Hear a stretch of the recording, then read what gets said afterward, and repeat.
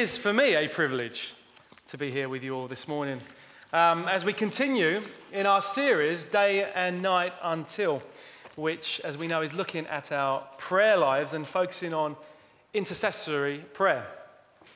And for those of you who were here with us last week, you'll know that Chris resumed and kicked off the second part of this series for us by looking at the Lord's Prayer. And if you missed that message, I'd encourage you to listen to the podcast via our website or one of our apps. A real encouraging, uplifting, powerful message. And over the next few weeks, we are going to continue to look at prayers in the New Testament and how we can apply those to our lives. Now, as I was preparing this message, and even this morning as I was seeking the Lord, I got a real sense, a real burden of expectation that in this place, this morning, God is wanting to do a new thing in our hearts and our minds. Friends, I stand here on this stage, in this pulpit, with faith that if we allow Him to, our God is wanting to transform us from one degree of glory to the next, as His scripture says. That He wants to conform us to the likeness of His Son. Why? So that we can bear fruit for the glory of our God, as we've been singing earlier. And you may say to me, well, Mark, what gives you such confidence, such expectation that this will happen this morning? Well, God knows that it isn't in my ability, in my words, but as the Apostle Paul said in Romans 1, and I love this, he said, I am not ashamed of the gospel. Why? Because it is the power of God unto salvation. You see, friends, this isn't any other book. This isn't a dead book of dead words. This isn't just black text or white paper. This is a living, breathing, life-transforming, life-changing Word of God. Now, Hebrews 4:12, Chris referenced this last week. This Word is alive and active, sharper than any double-edged sword, able to pierce us right through into the soul and our spirit, to discern our intentions, our thoughts, and our motivations. You see, friends, we don't read this book. This book reads us. Isn't that great news? So, what is this message this morning? The life-transforming, life-changing message? Well, it is something that every one of us seeks. Something which the nations of the world strive for. And it is this: hope. Hope. You see, in this day and age, this time that we live in, where we are awaiting the fullness of God's kingdom, we are intended to put our hope in and for Him, to have earnest and confident expectation in the coming of our Lord, to have earnest and confident expectation that right now, in this place, in this moment, we can walk in the fullness that God has for us. And you know, this hope is not the kind of hope that the world offers. You know, a kind of hope which is wishful. A kind of hope which is uncertain. A kind of hope which attempts to provide an answer for the now and fails, and has absolutely no answer for the life to come, which will come.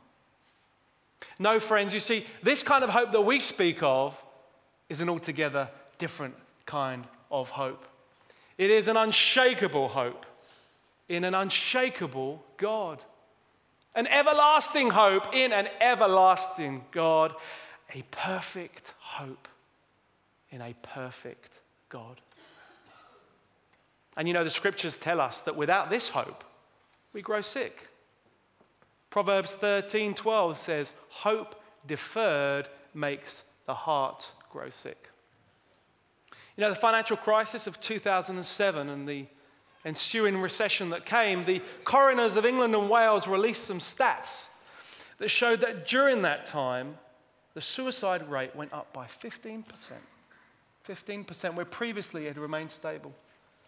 And more shocking and sadder than that, in many affluent areas, it went up by 50%. 50%. Why?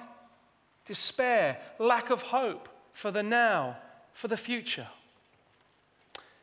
You know, this past week, Steph and I and the kids, we had the pleasure of going away on holiday with my parents who are here visiting from Australia where they emigrated a few years ago. And we went to North Devon, and we were truly blessed with just gorgeous sunshine. You know, it was late 20s, etc. And we checked out some of the beautiful beaches in North Devon. They are gorgeous.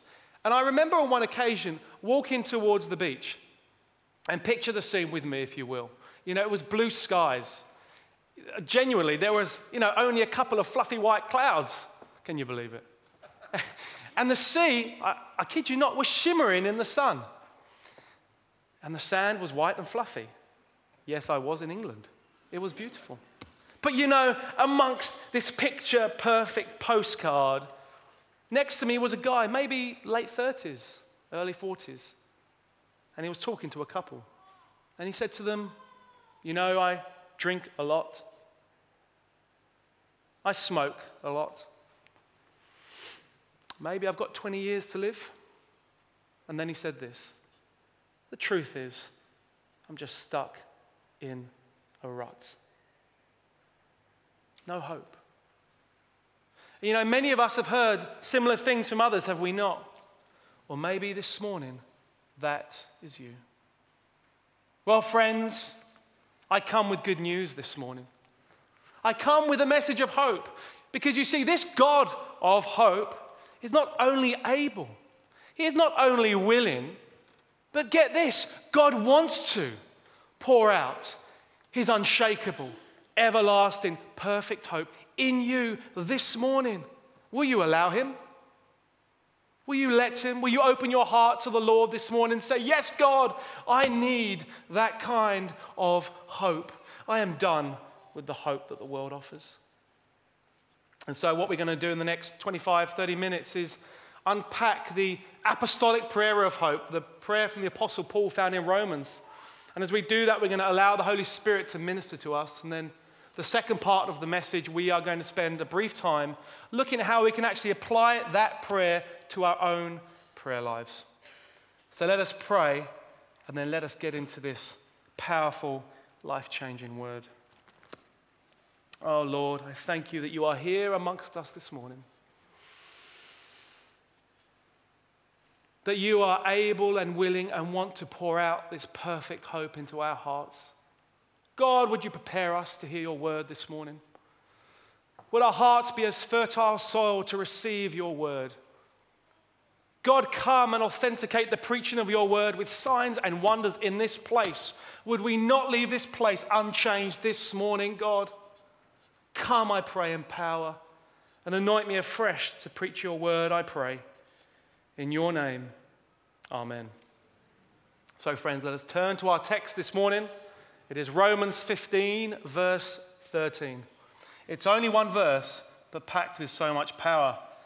And if you don't have your Bibles with you, or I know many of us use Blackberries, iPhones, iPads, it is also on the screen. And it reads like this: may the God of hope fill you with joy and peace as you trust in him, so that you may overflow with hope by the power of the Holy Spirit. Amen. Now, rather conveniently for me, this verse can actually naturally be broken up into 4 parts. So what we're going to do is look at each part, and we're going to touch on a couple of points for each one. Okay, so the first part is this: may the God of hope. Now, friends, oftentimes when we study and meditate on the word, it is helpful for us to understand the author and who it's written to, the time, and also the culture of the time that it is written in. And we know that during that time, the Romans, the Greeks, had many, many different types of gods. They would look to different types of gods for different parts of their lives. And even in the Bible, we get a great glimpse into the culture of the time. In Acts 17, when Paul is in Athens, that great city, and we have the fantastic evangelistic sermon of Paul. It gives us a great glimpse into that culture. And we haven't got time to read it together, so if you will allow me, I shall paraphrase. And Paul starts by saying this: I can see that you are a religious bunch. For everywhere I go, I can see a God for this and a God for that. And in fact, I have even seen an inscription that says, to an unknown God. Wow, talk about covering their bases, eh? And you know, I love what Paul does next. Masterfully, inspired by the Holy Spirit, says this. But I am here to tell you that this unknown God, this God that you are yet to know, is the God of heaven and earth. Amen.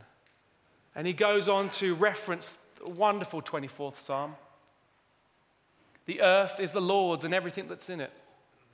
And the point he's making is this. You may not even know that God exists, or you may know that God exists but not choose to believe in him, but that does not mean that God is not the God of heaven and earth. And by the way, for some of us, that is the message this morning.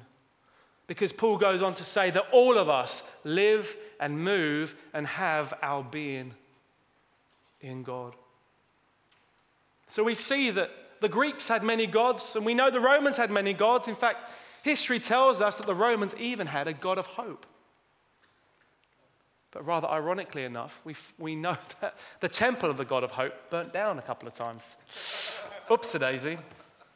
You would have thought maybe by the second time these Romans would have thought, well, maybe this is not the right God of hope. But you see, I think Paul, knowing the culture of the time, knowing that there was a disposition to want to worship multiple gods, a propensity to look to different gods for different things, said it in this way. May the God of hope. May the God of hope. May the God of hope. And you know, I don't know about you, but isn't it easy in the 21st century to look through the passage and the corridor of time and chuckle to ourselves? Those silly Romans. Fancy having a God for this and a God for that. But friends, are we any different today? We may not construct for ourselves a temple out of brick. Sure, we may not chisel for ourselves a temple out of stone. But I'll be the first to put my hand up and say, I recognize scenes in my life where I've put my hope and trust in other gods with a small g. You see, whatever takes lordship in your heart is a God. Maybe it's a big bank balance and a large income you put your hope in. I'm ashamed to say I've been there. It wasn't until that temple burnt down that I saw the futility of my ways. Or maybe it's status and position. Maybe it's a lifestyle that you have, a relationship with someone in particular. It could be many things. But you see, the word says that having any other God beside the God is akin to building our house upon the sand. You see, when the weather's fine and the weather's good, that house may look pretty sturdy, right? But all it takes is for a wind of despair to come howling through, a rain of sadness, and before you know it, there's cracks appearing, and then the house comes tumbling down. Friends, we are called to put our hope in the God of hope, to build our house on the immutable, unshakable, everlasting, perfect rock of God. See, I know for me that I can't even get past the first commandment without failing. Thou shalt have no other gods beside me. And for many of us this morning, as I'm speaking, the Holy Spirit is opening your eyes to another God that you have in your heart, illuminating your conscience to something that you have put your trust in. Well, friends, if that is you this morning, if the Holy Spirit is convicting you, I'd encourage you, repent, ask for God's forgiveness, and move into the freedom that he has for you. And at the end of the service, my right, your left, the ministry team will be there, and if you would like to pray through that with people, they would love to pray with you. Okay, so we move on to the second part. As a recap in the first part, you know, Paul has put in our minds front and center that there is only one God, and he is the God of hope. And so we read in the second part, fill you with joy and peace as you trust in him. And there's two things I want to show us. The first is this, that this prayer contains a promise. And the promise is this, that we are filled with joy and peace. Oh, what a beautiful promise. Who wants to be filled with joy and peace? Amen. Amen. We all do, don't we? We all do. And yet we see in this that there is a condition. We have our part to play. We are to trust in him. Now we can flip this around the other way and I can read it like this. If you do not trust in God, you will not experience the fullness of his joy and peace. You know, when you say it like that, it's pretty stark, isn't it? But see, the truth is, friends, the more we trust in God in every area of our lives, the more we experience the joy and peace. You know, we might trust God in 8 out of 10 things, and that's fine, but God's calling you to do the other 2 as well. You know, you might move in a measure of peace and joy. Well, amen, that's great, but God has more for us, more for you. Trust him in all things. Well, how does that look like? Well, Philippians 4:6. I'm sure many of you know this verse. It's certainly a life verse for me.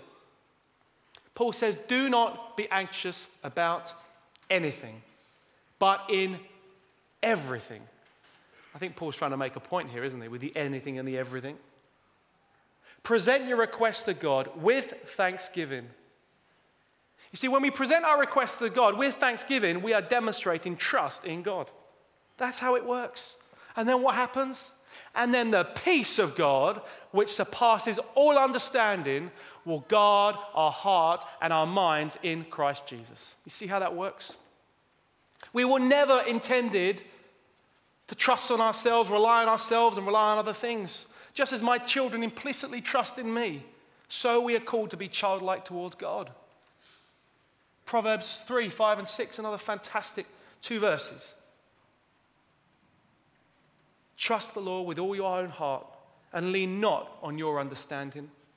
Acknowledge him in all your ways, and he shall direct your paths. Let us look, friends, closer to home with our Growing Family campaign.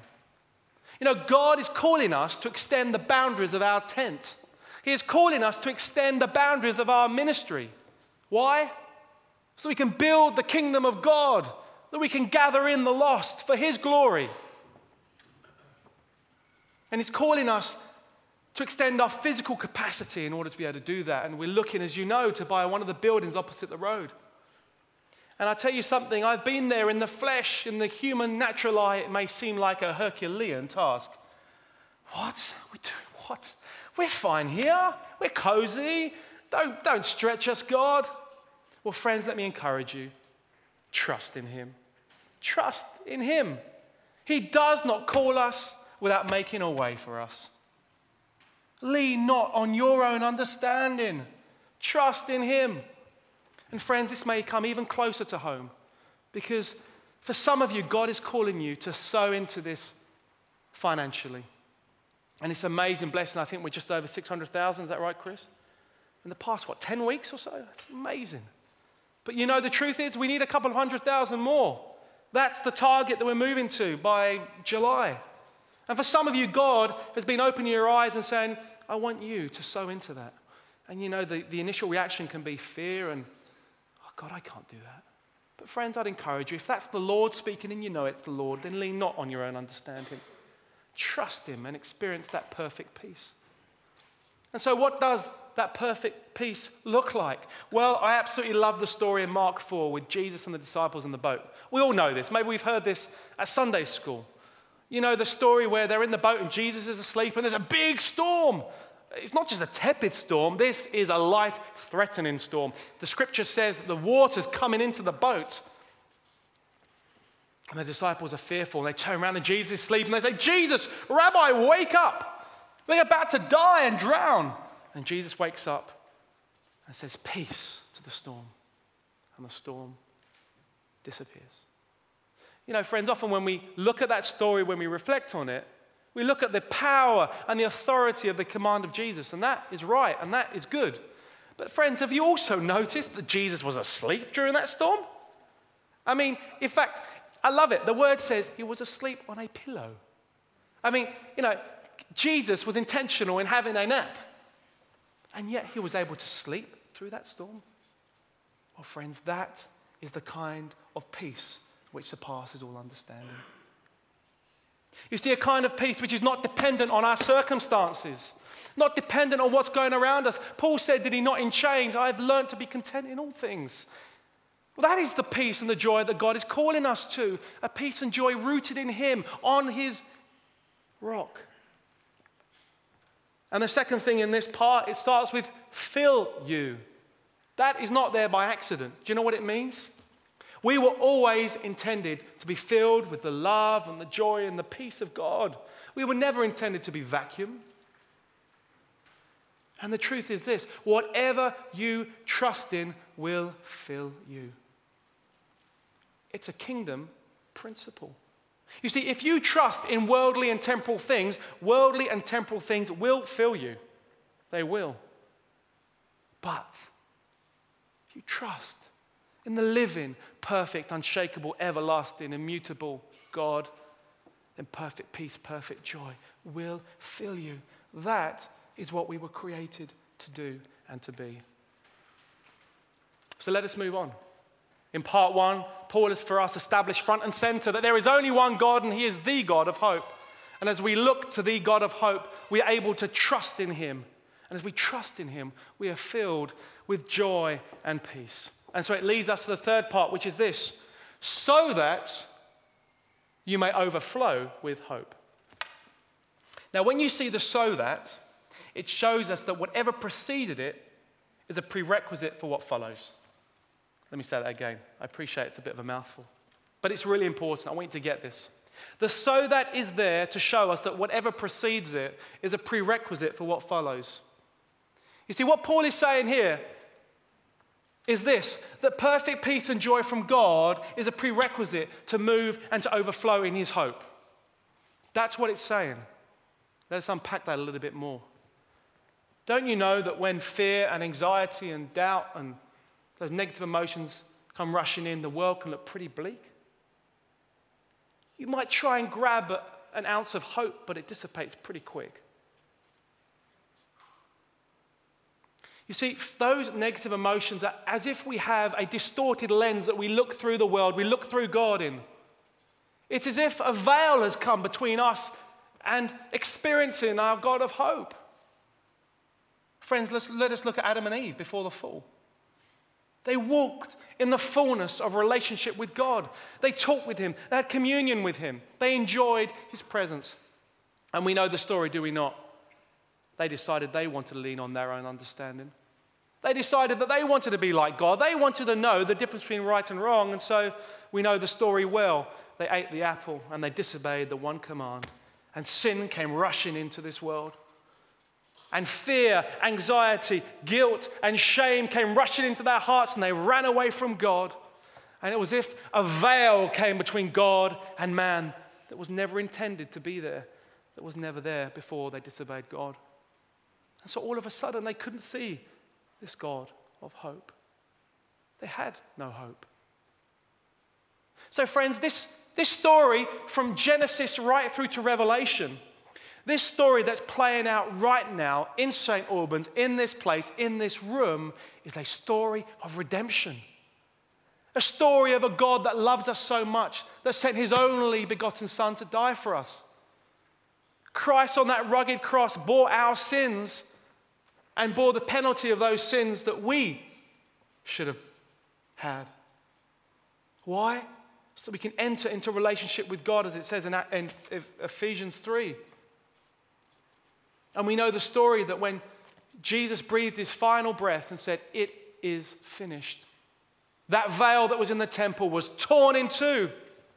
That veil that had stopped man from fully experiencing and entering into the presence of God had gone. You see, through Christ, we can have access to our Father. We can experience that God of hope that is calling us.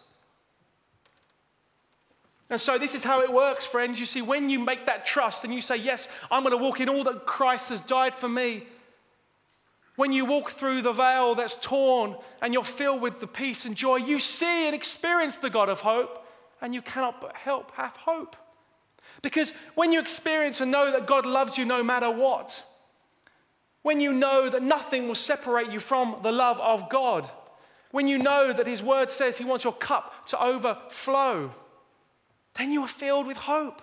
When you know that his word says he has good plans for you of welfare and of good things, you're filled with hope.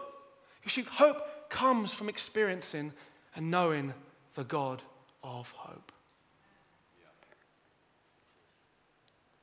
And you know, friends, it says this, overflow with hope.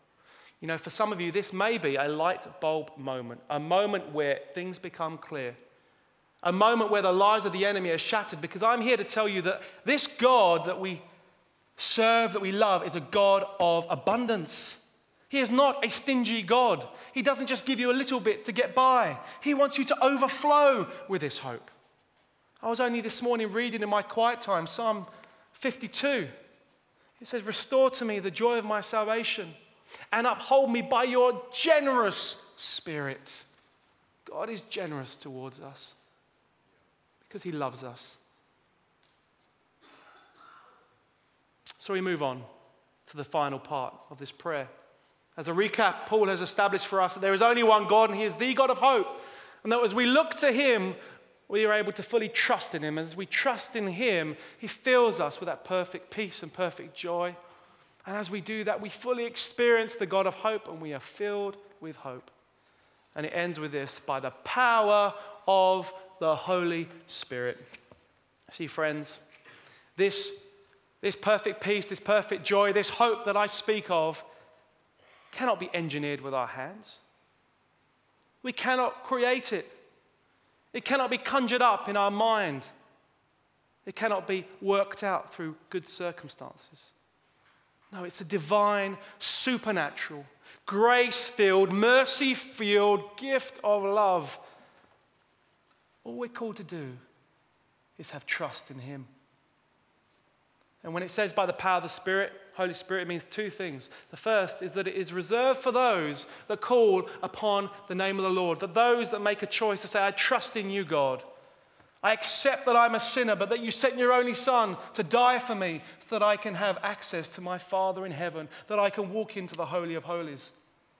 But you know what the good news is? The second thing is this, that the invitation is for everyone.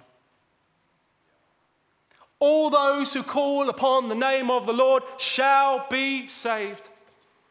Friends, you might be here this morning and you have yet to make that first step of trust. You have yet to call Father Abba. You have yet to look at Christ and say, thank you for taking my sins on the cross. Thank you that by your righteousness, I am righteous and holy in God's eyes. If that is you this morning, God is calling you home. You can experience this unshakable, everlasting hope. You can walk in this perfect peace and joy. Do not leave this place without saying yes to the Father. Yes, I'm coming home, as we sang this morning. My right, your left, at the end of the service, the ministry team would love to pray for you if that's you. It says in the scriptures that angels in heaven rejoice when one comes into the family. Thank you, Lord. But for some of us this morning, we may have already made that first step of trust. We may have already acknowledged that Christ is our Lord, and that's great. Thank you, Lord. But I feel the Lord has got a specific message for you this morning. There is more. He's encouraging each one of you to walk in the fullness. You see, Paul says in Colossians 2, 6 and 7, and this is to Christians, as we have received Christ, walk in him. Be uprooted, be built up in him. You see, we can accept Christ, give a tick and say, right, I'm going to heaven, and carry on living our own way. That is not what we are called to do, friends. Some of us just look to the cross, but we don't take up the cross. God has got more for you. He loves you. He has a plan for you. And that leads me on to the second part. I'm only going to spend a few minutes on this. But I recognize, I've been there, that good intentions on a Sunday can become a battle on Monday, can they not? You know, you set your face to God on Sunday, and by Wednesday, you're like, what happened? What went wrong? It was all going so well. You know, the good news is this, that prayer to the Romans can be our prayer. We can pray this for ourselves, for our family. And so in the next three or so minutes, what I want to do is just give you some helpful tips on how you can pray this. You know, I love what Chris said last week, and I'm not going to attempt to say it in Hebrew. You did a very good job, by the way, Chris. But the translation is heart work. You see, prayer is heart work. We need to engage our hearts, and that can be hard sometimes, especially when the flesh is tired and we've got distractions. And so these are just some helpful tips, a framework that you can help yourself as you do the heart work. The first is this. Often with these prayers, you'll notice that it starts with addressing God in a particular way. Our Father who art in heaven. Earlier in Romans, Paul says, may the God of comfort and peace. In what we've just studied, it says, may the God of hope. So acknowledge God for who he is. Second of all, claim the promise that's in that prayer. We've just looked at that promise. Fill you with all joy and peace. Claim that. God loves it when his children say, you said in your word, God. Why? Because it shows that we have faith and we trust him, that he is true and just. Third, recognize that if we have our part to play, we cannot do it on our own. We need God's help. You know that scripture, when you are weak, you are strong? It may seem paradoxical, but the reality is that when you're weak and you acknowledge your weakness to God, he is able to fill you with strength. He opposes the proud, but gives grace to the humble. Come in humility. Ask him to help you. And lastly, thank him that he has heard you. Thank him that he will do that which he has said he will do. So let me quickly pray through this prayer as an example with these 4 things. Lord, thank you that you are my God of hope. Thank you that you are the only God of hope. And Lord, would you forgive me where I've put my trust and hope in other gods? And by the way, as you pray, the Holy Spirit may lead you into those areas, maybe illuminate you to maybe some sin that may be in your life. Go with that. But Lord, I thank you that your word says that I can experience a fullness of joy and peace. Lord, I want that. I want that. But I recognize, Lord, that I cannot fully trust in you. I cannot trust in you every time. Lord, I need your strength. This Monday with a board meeting, or this Wednesday when I'm meeting so-and-so, help me in that situation to trust you. And Lord, I thank you that I would be overflowed with hope. I thank you for your word. I thank you that you have heard me. Amen. You see what I've done there, friends? I've taken this prayer and made it my own. And lastly, an example of intercession as we stand in the gap between God and man and God and others. Lord, thank you for my wife, Stephanie. Thank you that you are her God of hope. I pray, Lord, that she would look to you in all things. God, I pray in this coming week she'll be able to learn to trust in you, and that as she does, your word says, Lord, that she will be filled with your joy and your peace. You see what I've done there? For our nation, for our church, we can pray that. So as over the next few weeks we go through these prayers, I'd encourage you, don't just leave this auditorium and forget about it, but pray it. Don't let the sun go down tonight without praying this prayer, friends. It's not just something you read and put back on the shelf. This is live and active. So as I invite the band back up here, I want to end with a question. And it is a question for everyone sitting here. What is your response to this word? You see, God's word demands a response. If you've never accepted Christ as your Lord, well, now is your moment. I'd encourage you to say, yes, Lord, I want to come home. And if this morning you have been convicted and your eyes have been opened, that there's many areas in your life that you need to trust God, I encourage you to walk in that. And the prayer team at the end of the service would love to pray with you.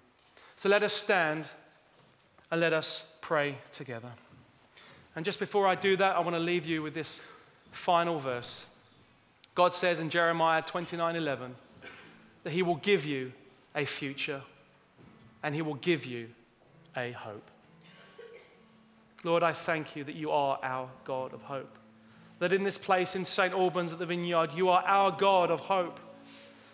Oh God, would we look to you in all things?